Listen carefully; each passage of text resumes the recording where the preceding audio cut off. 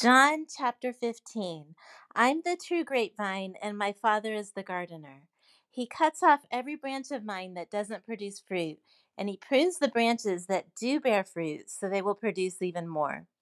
You've already been pruned and purified by the message I've given you. Remain in me, and I will remain in you. For a branch cannot produce fruit if it is severed from the vine, and you cannot be fruitful unless you remain in me. Yes, I'm the vine, you are the branches. Those who remain in me and I in them will produce much fruit. For apart from me, you can do nothing. Anyone who does not remain in me is thrown away like a useless branch and withers. Such branches are gathered into a pile to be burned. But if you remain in me and my words remain in you, you may ask for anything you want and it will be granted. When you produce much fruit, you are my true disciples. This brings great glory to my Father. I've loved you even as the Father has loved me. Remain in my love. When you obey my commandments, you remain in my love, just as I obey my Father's commandments and remain in his love. I've told you these things so that you will be filled with my joy. Yes, your joy will overflow. This is my commandment. Love each other in the same way I've loved you. There is no greater love than to lay down one's life for one's friends. You are my friends if you do what I command. I no longer call you slaves because a master doesn't confide in his slaves. Now you are my friends, since I have told you everything the Father told me. You didn't choose me, I chose you. I appointed you to go and produce lasting fruit so that the Father will give you whatever you ask for using my name. This is my command. Love each other. If the world hates you, remember that it hated me first. The world would love you as one of its own if you belonged to it, but you are no longer part of the world. I chose you to come out of the world, so it hates you. Do you remember what I told you? A slave is not greater than the master. Since they persecuted me, naturally they will persecute you.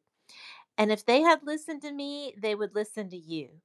They will do all this to you because of me, for they have rejected the one who sent me. They would not be guilty if I had come and spoken to them, but now they have no excuse for their sin. Anyone who hates me also hates my Father. If I hadn't done such miraculous signs among them that no one else could do, they would not be guilty. But as it is, they have seen everything I did, yet they still hated me and my Father. This fulfills what is written in their scriptures. They hated me without cause. But I will send you the advocate, the Spirit of truth. He will come to you from the Father and will testify about me. And you must also testify about me because you have been with me from the beginning of my ministry. Father, today we thank you that we choose to remain in you and that your words will remain in us. And when we ask for anything we want, it is granted. This is the fruit that you're talking about, showing that we're your true disciples, that we are a house of prayer. And this brings great glory to you. We thank you that you prompt us to remain in your love, the love that you have shown us. And that is how we know that we belong to you.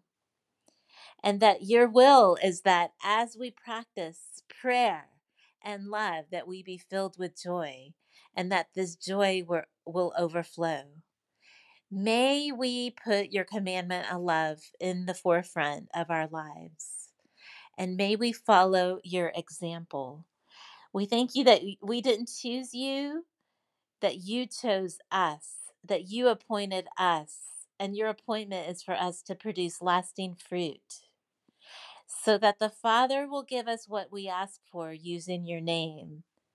And so that lasting fruit is the prayer that when we're in you and you're in us and your word is foremost, that we ask according to your will, that we don't ask because of what we want apart from you, because we're in you. Everything's about glorifying you and that we're flowing with your love, that everything is just a natural flow. Signs of that are overwhelming joy. And so we have reason to look around in this earth and to have anxiety and to have fear. And your perfect love cast out fear. And help us to abide in you, abide in your love, abide in your word, to increase our prayer life that we may glorify you. Help us to see your scripture within context. Help us to be with you today and to abide in your presence. That is your will. That is your way. That is your passion. That's what you've chosen for us to do. Help us to remember that we are in the world, but we are taken out of the world by you. That we are part of you and your ways that are way higher. Teach us and help us to learn. Speak to us and help us to hear what you are saying today. Please give us eyes to see, ears to hear, and a heart to receive your engrafted word, which is able to save our souls. We need you today, Father, and we thank you that you are teaching us how to connect with you through prayer and to be a vessel that glorifies you, that you flow through, and that you make yourself known by us in every place naturally because of the glory that we are your house of prayer. In Jesus' name we pray.